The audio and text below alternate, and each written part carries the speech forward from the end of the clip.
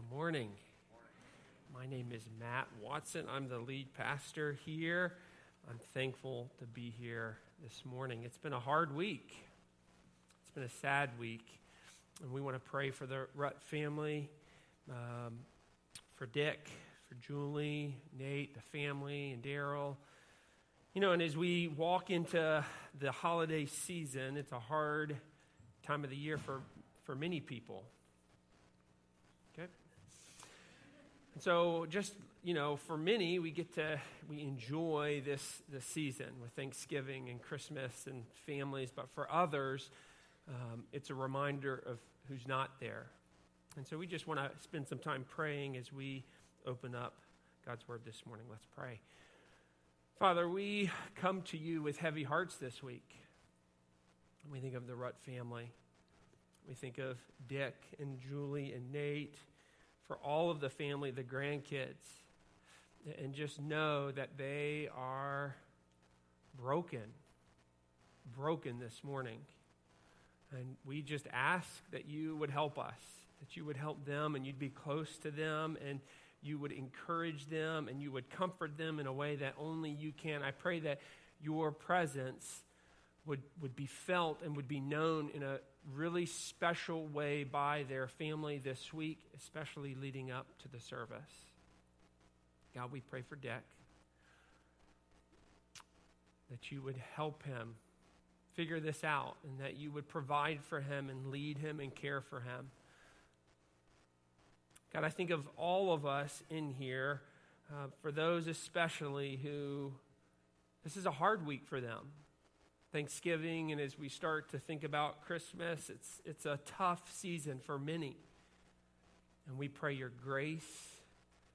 We pray for your encouragement, your kindness, your provision, God. We ask that you would help these families go through this season and hold on to you.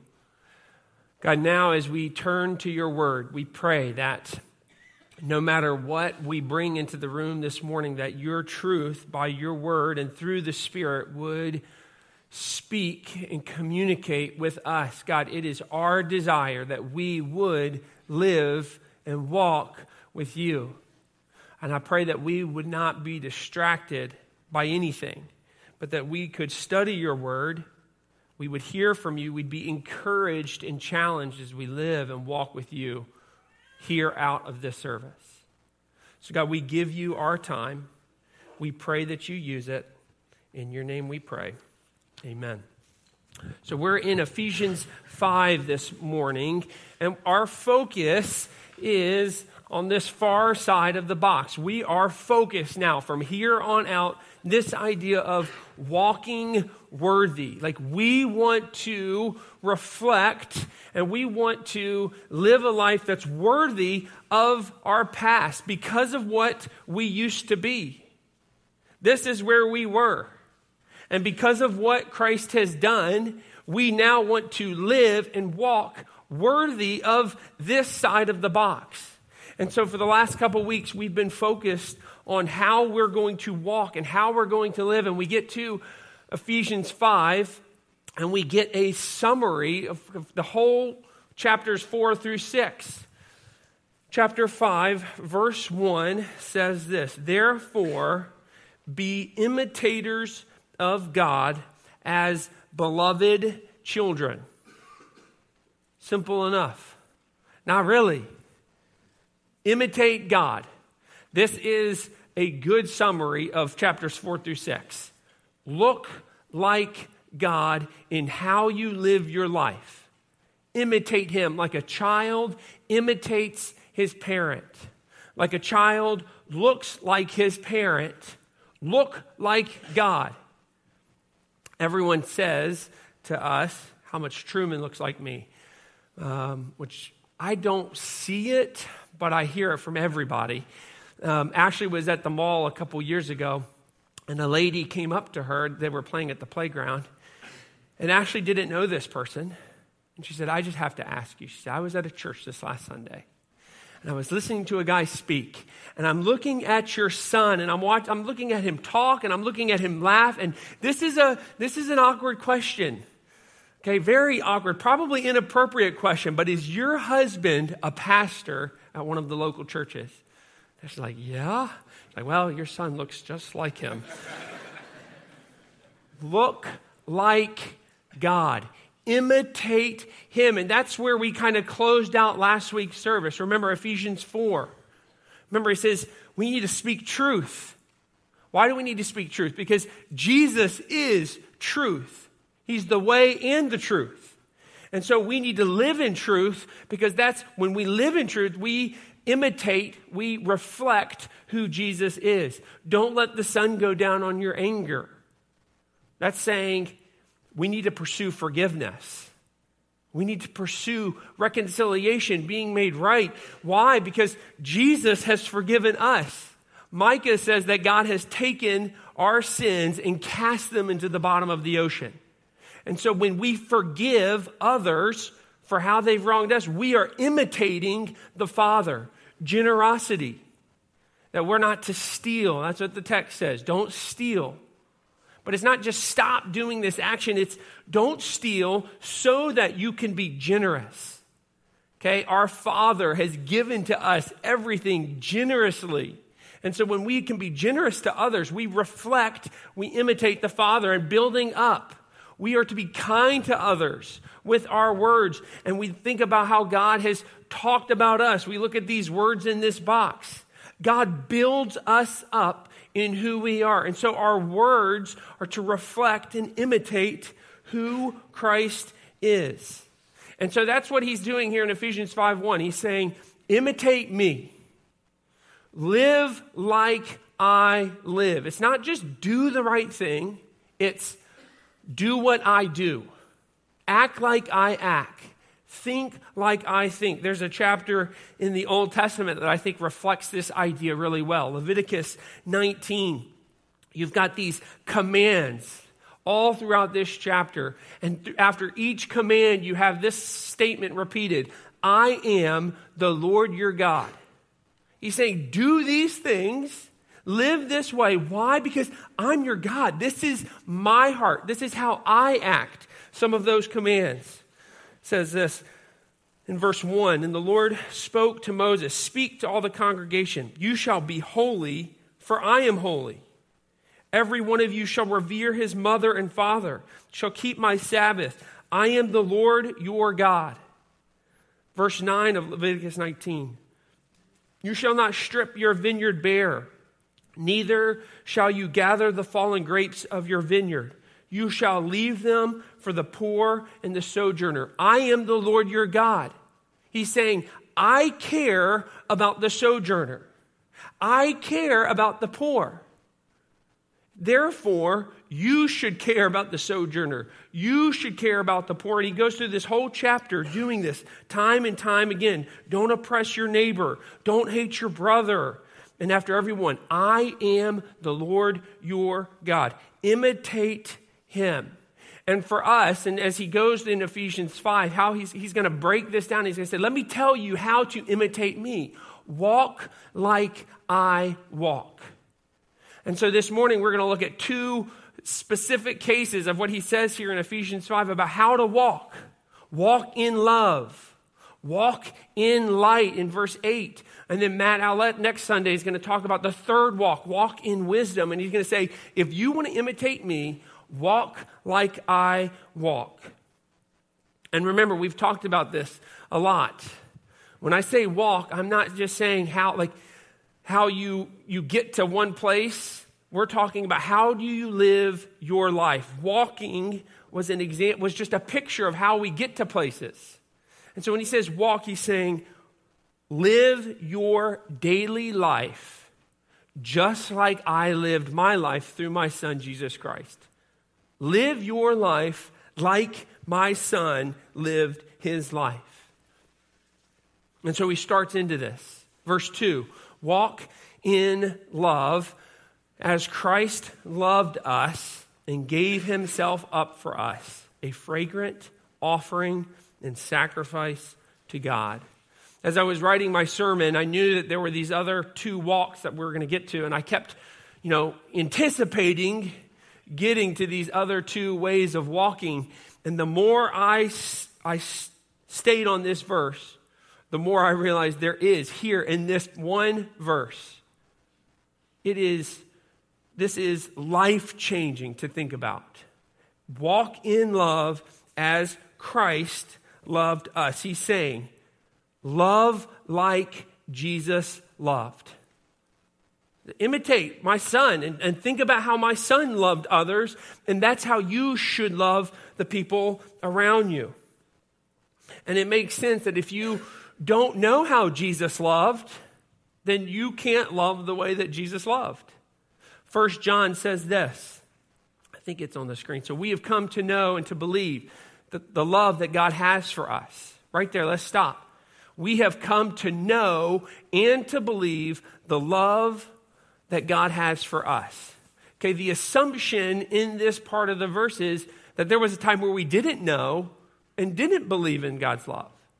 What he's saying is that there's you have the ability to grow in your knowledge of how Christ loved. And so if we are going to love like Christ loved and walk in love, imitating Christ's love, then we have to know how Jesus loved. And so I want to spend just a few minutes reflecting on how Christ loved. Now, this seems elementary. Right? It seems maybe basic, but it's foreign. Like, we don't see love like this. So just a couple of points about Christ's love for us. Christ's love was daily and unbiased. Luke 10, if you want to turn there, this could be a whole nother sermon. I love this story that Jesus tells, the Good Samaritan, because it was so countercultural. I'll just read a couple of verses starting at 29. He says, he, desiring to justify himself, that would be the lawyer that was pressing Jesus, said to Jesus, "Who's my neighbor?" And Jesus replied, "A man was going down from Jerusalem to Jericho, and he fell among the robbers, who stripped him and beat him and departed, leaving him half dead. Now by chance, a priest was going down that road." So we're not going to go into the whole story. 2 observations, okay, about who the neighbor is and what the situation was that the man cared for the neighbor. Okay, 2 observations. First, how is the man described by Jesus in verse 30? What details does Jesus give about this person that gets robbed and beaten? No details. How does he describe him in verse 30? A man. A man. You know what's interesting about that is you read this parable, it's pretty specific, right? The parable is pretty specific about where they're going, about who's walking on the other side of the road, who helps Jesus. Like, it's a pretty descriptive parable, but when it comes to the person who is the neighbor, all we get is a man. What's Jesus trying to say? He's saying, your neighbor is anyone. Like, I'm not going to be specific because your neighbor is anyone that has a need. And it doesn't matter if you know the person. It doesn't matter what social class the person is. It doesn't matter where the person lives. It doesn't matter the color of their skin. Like, your neighbor is a man.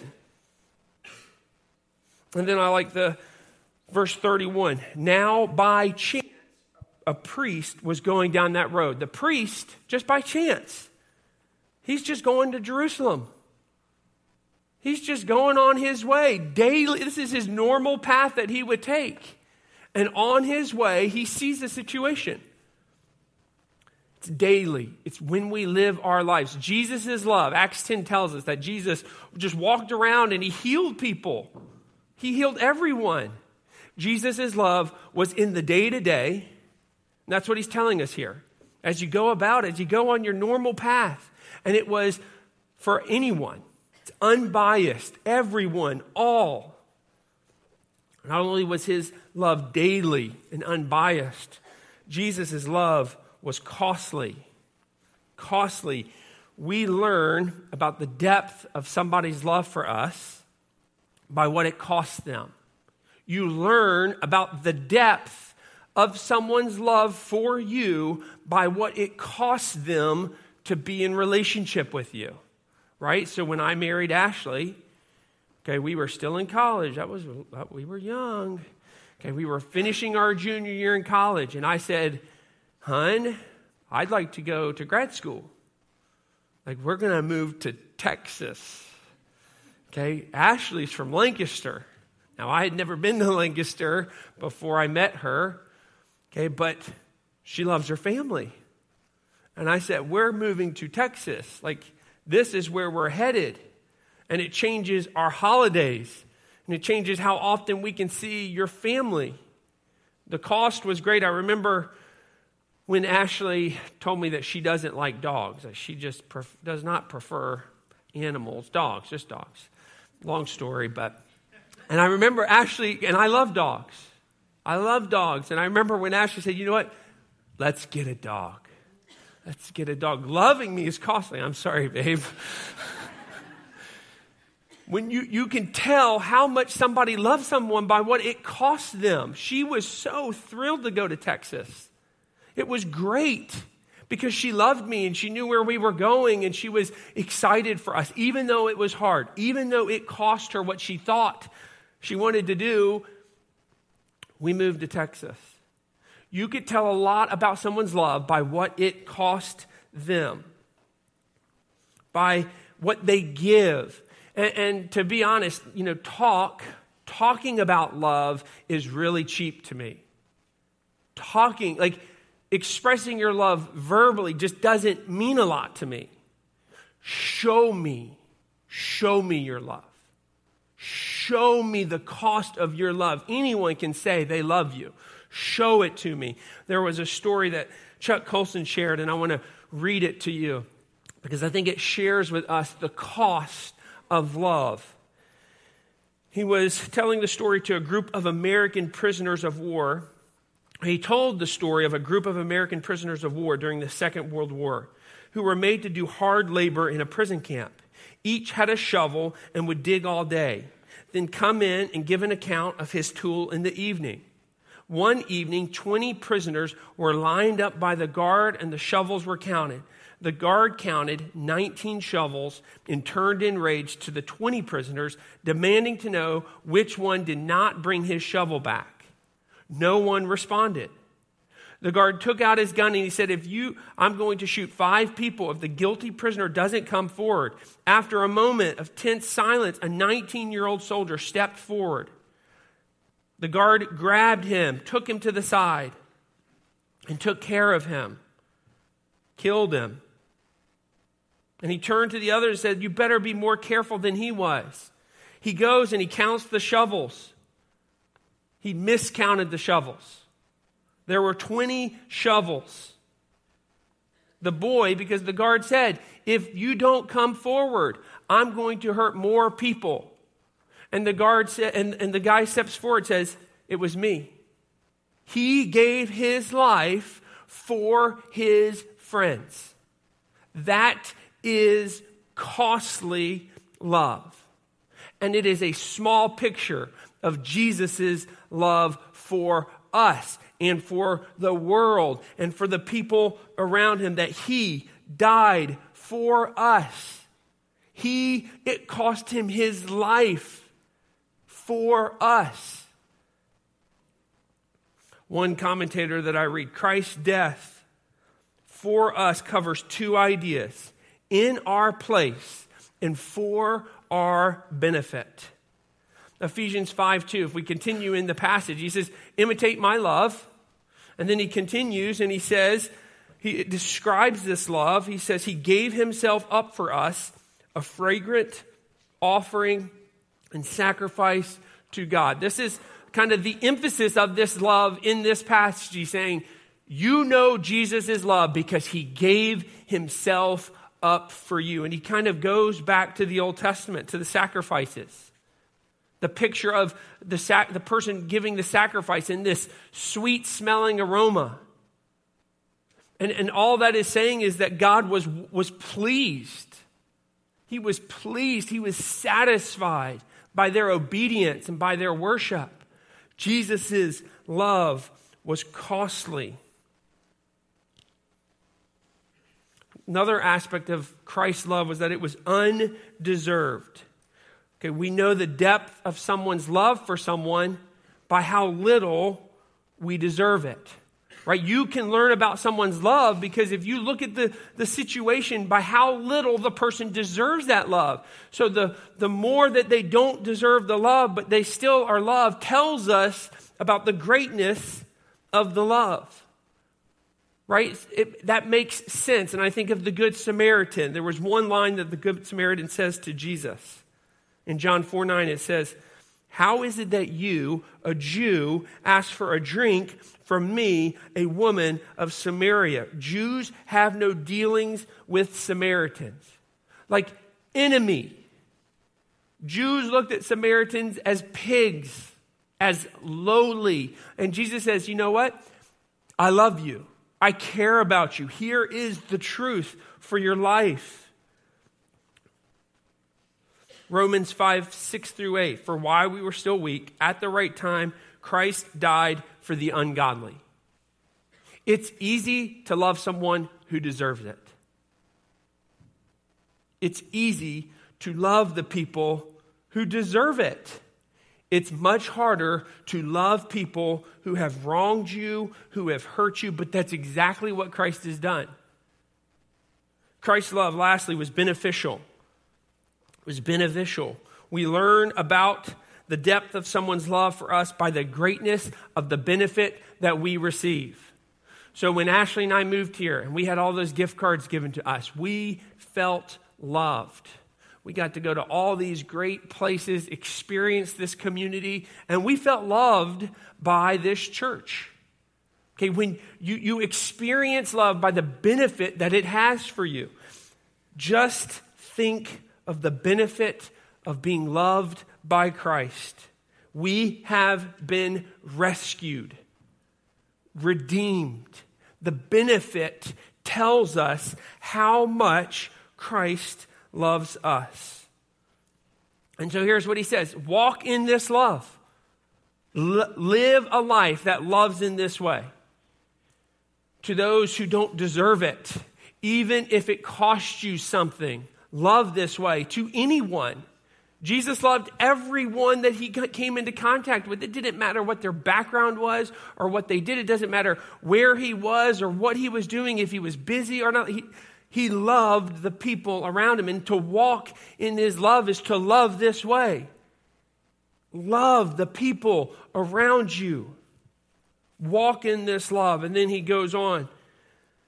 Walk in light. Walk in light. I'm going to read the rest of our passage, 3-14.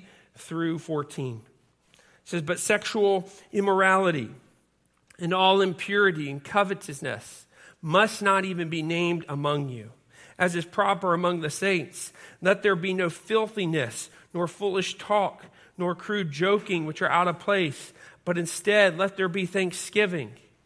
For you may be sure of this, that everyone who is sexually immoral or impure or is covetous, that is an idolater, has no inheritance in the kingdom of Christ and God.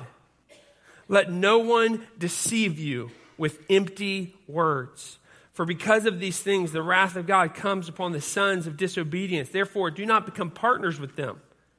For at one time you were darkness, but now you are light in the Lord. Walk as children of light. For the fruit of light is found in all that is good and right and true.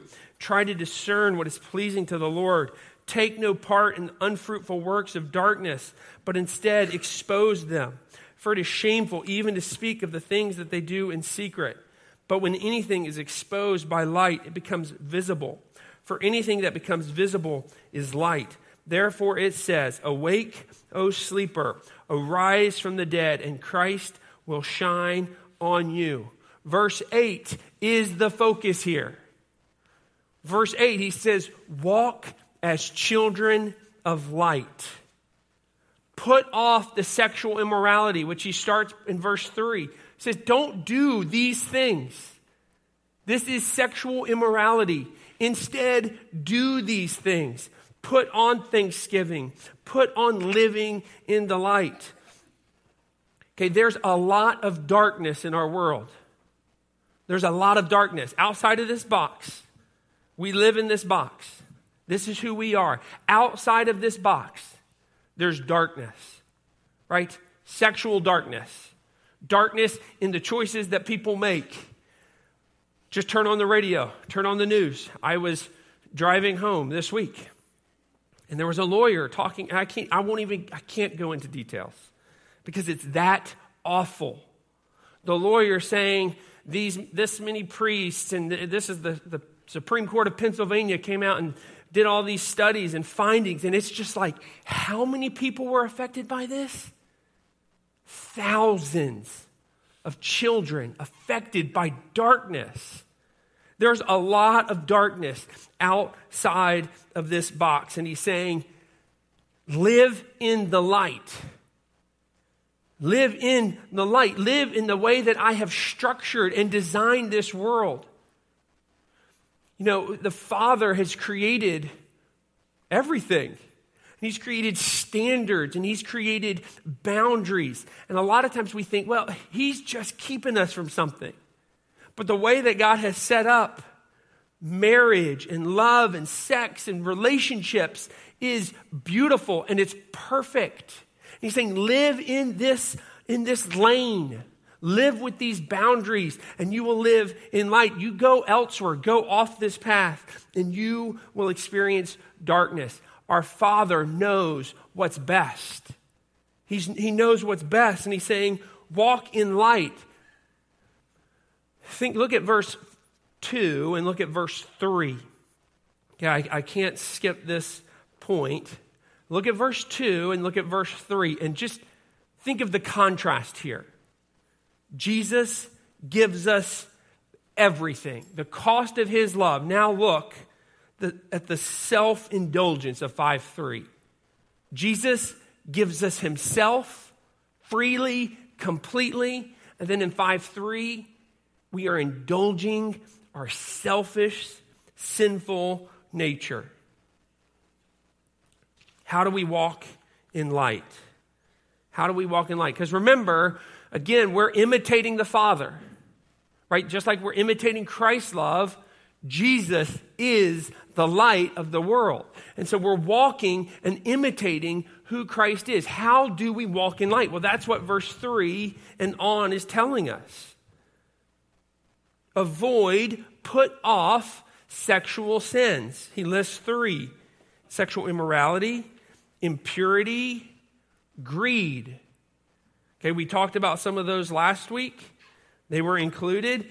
The first word, sexual immorality, is the word porneia. Okay, it rings a bell. Okay, it was a broad term used to describe sexual immorality. It covers all sorts of immorality. He's saying, don't live in that. Impurity, greed, we talked about last week, this desire to have more.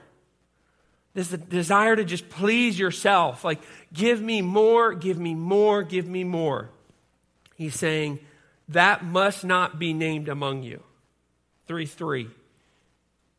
That is not the picture of being in Christ. And then he gets even stronger here. Well, he goes on in verse 4, he says, not only is it sexual sins that we're talking about that you need to put off, it's your speech, sinful speech, no filthiness or foolish talk or crude joking. He's saying your words matter, right? And we talked about this last week. Your heart and your mind produces your actions. And so if your mouth is filthy, if it's crude, if it's rude and disgusting, that's telling us about your heart. And he's saying, don't go there.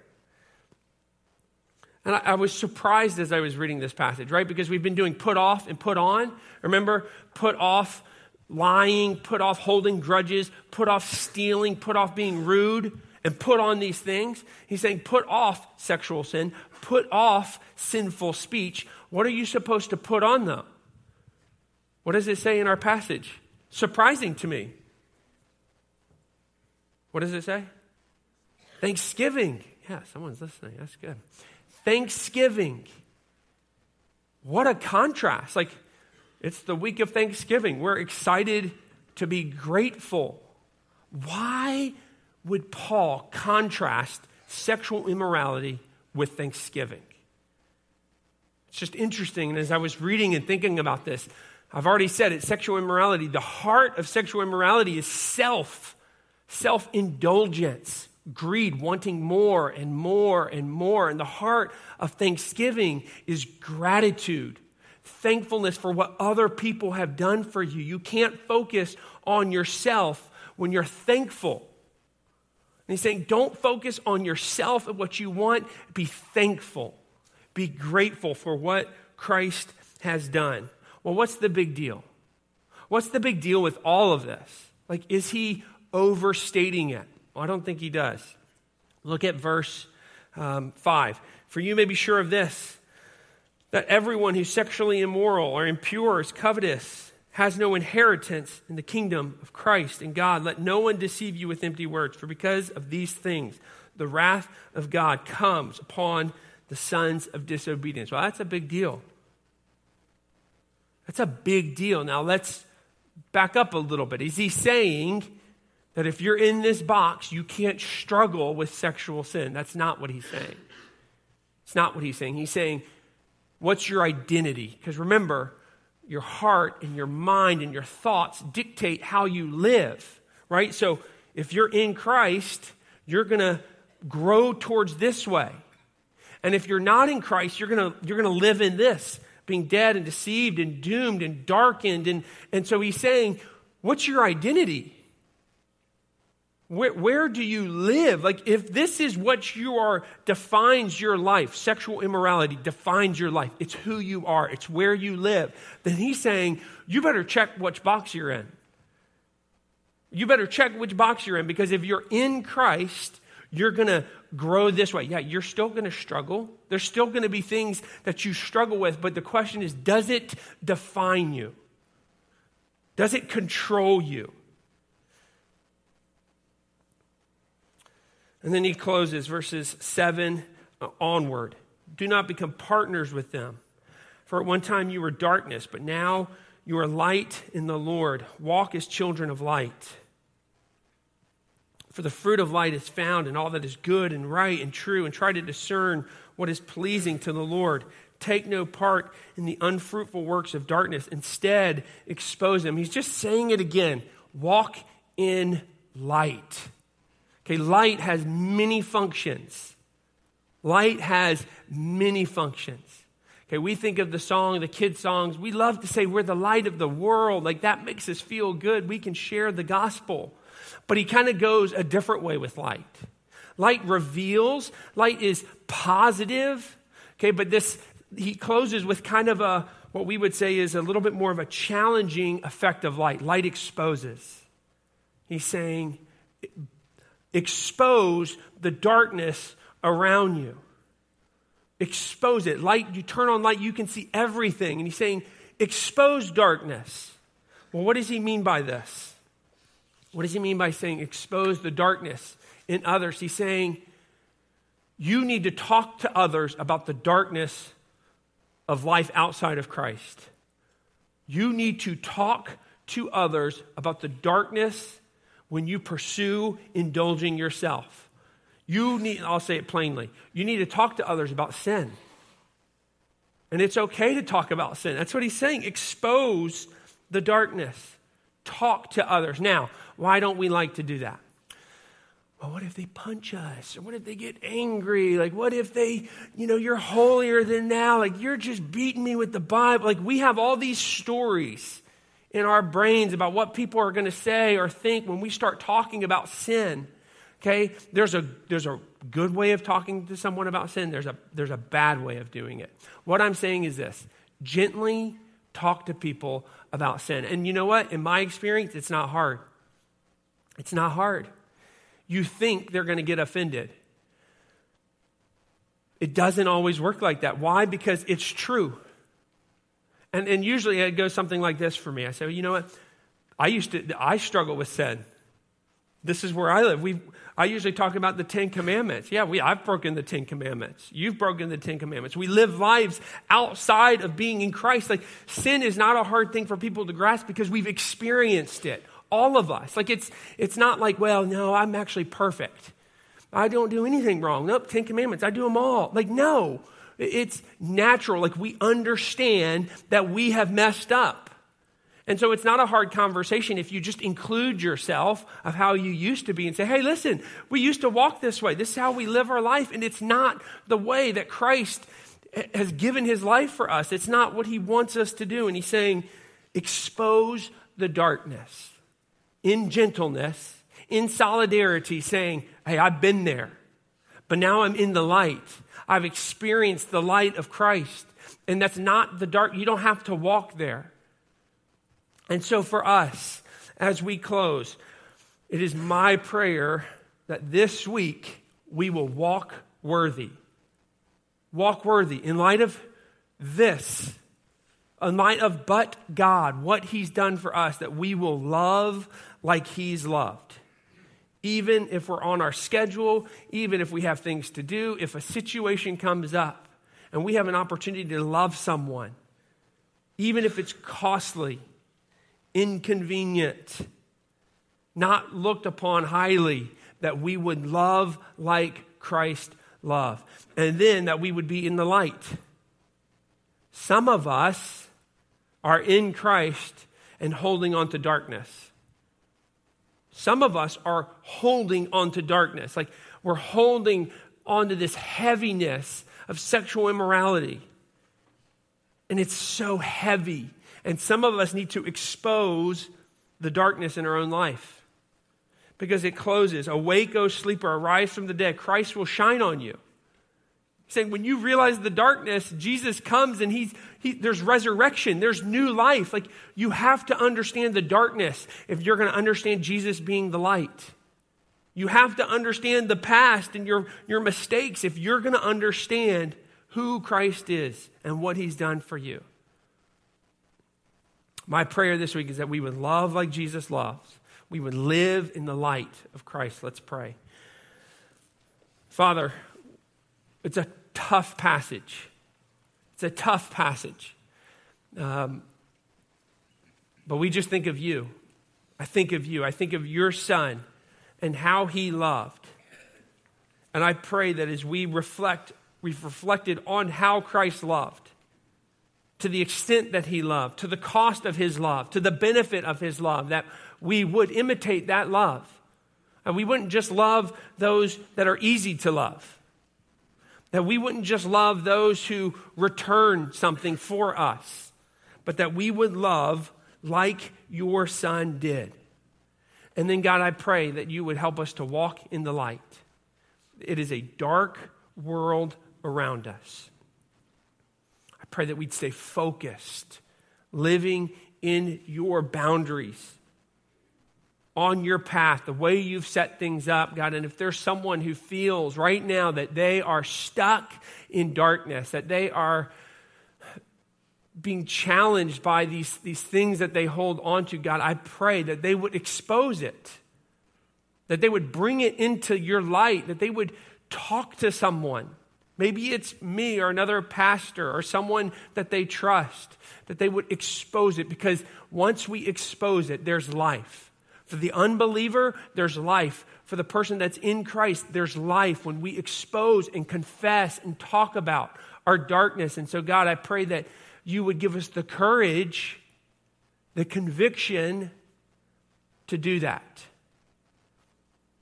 We are so thankful for how much you love us. And it's to your name we pray. Amen.